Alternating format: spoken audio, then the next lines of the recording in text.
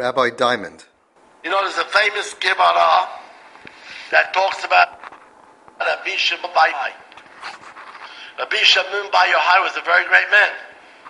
He was walking and he saw a certain person in tremendous pain, stomach pain, and he was crying out and he was cursing God. So Rabbi Shimon Bar Yochai heard him cursing God, and he went over to him, he whispered in his ear, and he said to him, you know, instead of cursing God, pray to him. Ask him for mercy. Maybe he'll take away your disease. So the man says, okay, I pray that God should take away my disease and put it on you. And Rabbi Shimon Bar Yochai says, I deserve that. I should never have said that stop cursing God. Should never have told him to stop cursing God. Why not? Because that's not what you say to a person who's in pain. He's cursing God because he's in pain. First, tell him that you care about his pain. That's what I should have done. I should have showed him, I should have told him I care about your pain. I should have shown him that I care about what you're going through. The first thing you give is Musar, stop cursing God.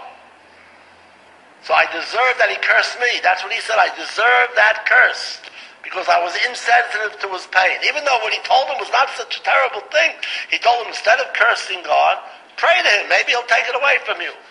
But that's not what you say to someone who's in pain. Don't tell him what to do spiritually. Try to alleviate his pain. That's what you do. So you're right. When you see someone hurting, you want to help them. The first thing is help them physically. And I've seen people that became turned off from religious till this day.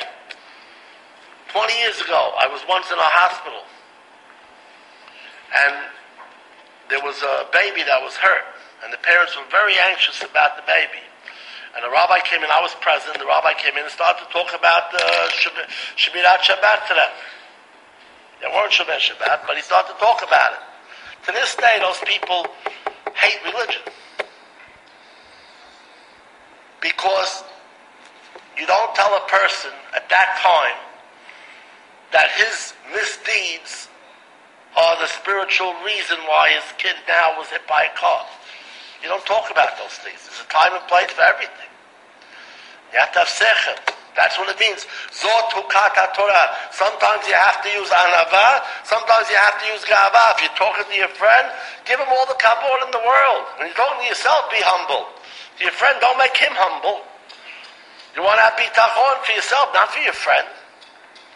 So you got to have sechel. Once you establish a relationship with the person that the person knows, wow, he really cares about me, then you can talk about other things in a natural way. Maybe you can talk about, together we're going to do a certain thing. Maybe it's a Sigulat Shemayim to help us too. But don't let that not be the first thing we talk about. Because if that's the first thing we talk about, that's really showing insensitivity.